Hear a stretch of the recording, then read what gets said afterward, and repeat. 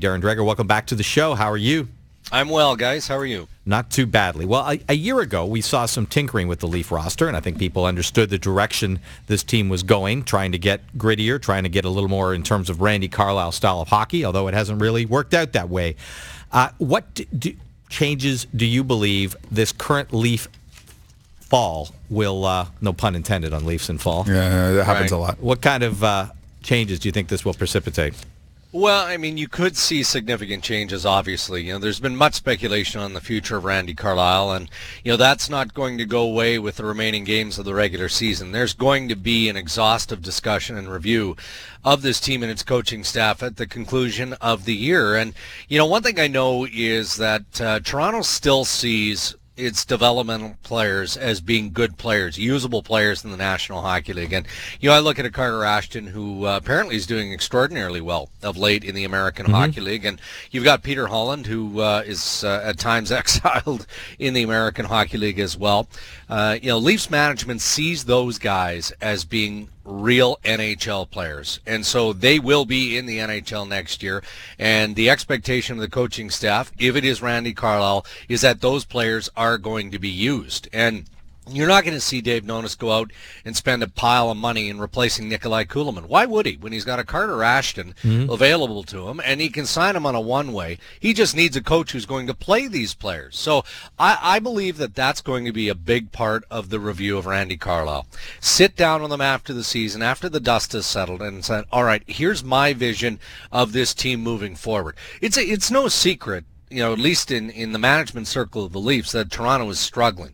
Now, did they expect that, things would go this badly so quickly? A couple of weeks ago, they thought they were in fine postseason shape. So, the collapse has been surprising, but I would think at varying points of the season, the message to ownership would have been consistent. Look, we're a team that could finish as high as 6th. We're a team that could finish as low as 10th or 11th. That's just where we are in the evolution of this team. So, when you look at drastic change, obviously it starts with a coach.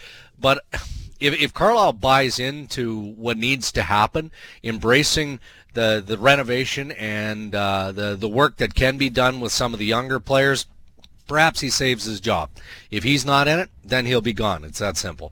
Now, Dregs, when we look at earlier, that there's a wild card in all this in terms of where the Leafs go, and that's Tim Lewicki. And in terms of consequences, this is a guy who came in and said he wants to win right now. Do you have any sense as to where the organization is kind of leaning on this Leafs season and what this 8-game losing streak's done to it? Well, it obviously hasn't helped. There were lofty expectations coming out of last year's playoff run where they pushed the Bruins to Game 7. And, they did spend some money and they acquired some players. And there's been disappointment in the play of David Clarkson, name a player. But, again, I think we need to appreciate the type of manager that David Nonis is. None of this would be shocking to Tim Lewicki or the ownership of the Toronto Maple Leafs. Again, as I said a minute ago, Nonis, delivered the word to Lewicki and the owners that this was going to be a tough year, and next year might be a tough year as well.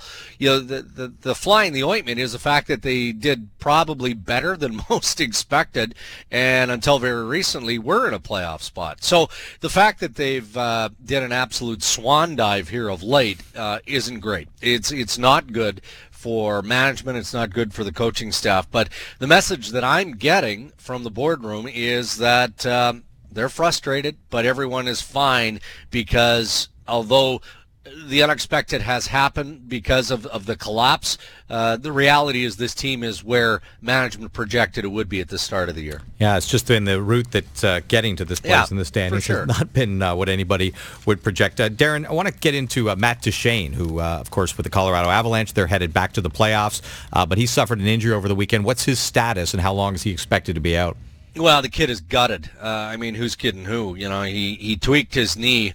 They're defining it as a sprained medial collateral ligament injury of his left knee, and he is going to be out at least 4 weeks, which takes him through the remainder of the regular season and the first round of the Stanley Cup playoffs. And, you know, you're talking about a very impactful young player, you know, a guy who can generate offense, but, you know, provides some speed and is relatively well-rounded in such an important piece. So, you know, there's nothing you can do. You know, Patrick Roy spoke about it earlier today with Colorado and acknowledged that, look, every team goes through this type of thing this time of year, and as unfortunate as it is, you just grin and bear it, and you hope that the prognosis is exactly what they're saying, 4 weeks or less. And if he returns in less than 4 weeks, then perhaps he can help this team as they try and push deeper into the postseason. Now, as we come down the stretch, Dregs, in the East, other than Boston, I don't think anyone's scared of anybody. What do you see? Do you see any team in the East that looks like it could be a kind of a threat to the Bruins, like a real threat? Well, you look at the Montreal Canadiens and the team that they've developed in the second half of the season has been somewhat remarkable.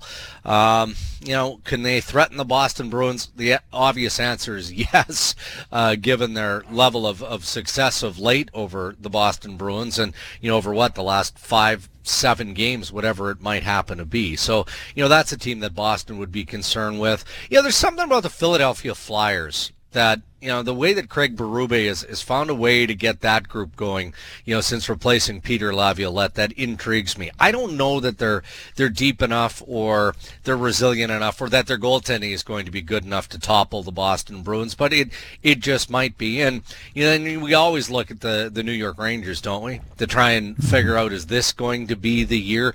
We know the goaltending in New York is as good as any when Henrik Lundqvist is on top of his game, and, you know, maybe Marty St. Louis finds a way to get it going again consistently. So, you know, there are some teams that you think have a chance, but the way the Boston Bruins have played, you know, that might be a bit of a long shot. It would be a huge disappointment, obviously, if any of the teams that I mentioned found a way to beat them. You mentioned St. Louis, who, of course, wanted out of Tampa Bay and got to New York, and the Rangers, things are going not badly, but he really hasn't fit in there, has he?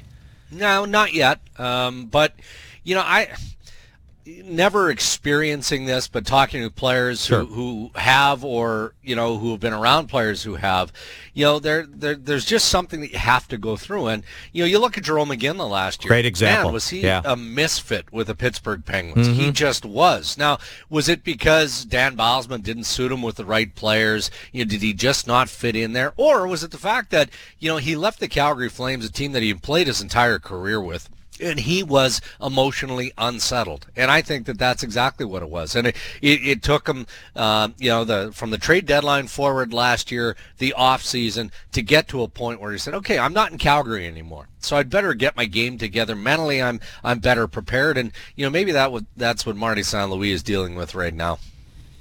Great stuff, Dregs. We appreciate it. Okay, guys, have a good night.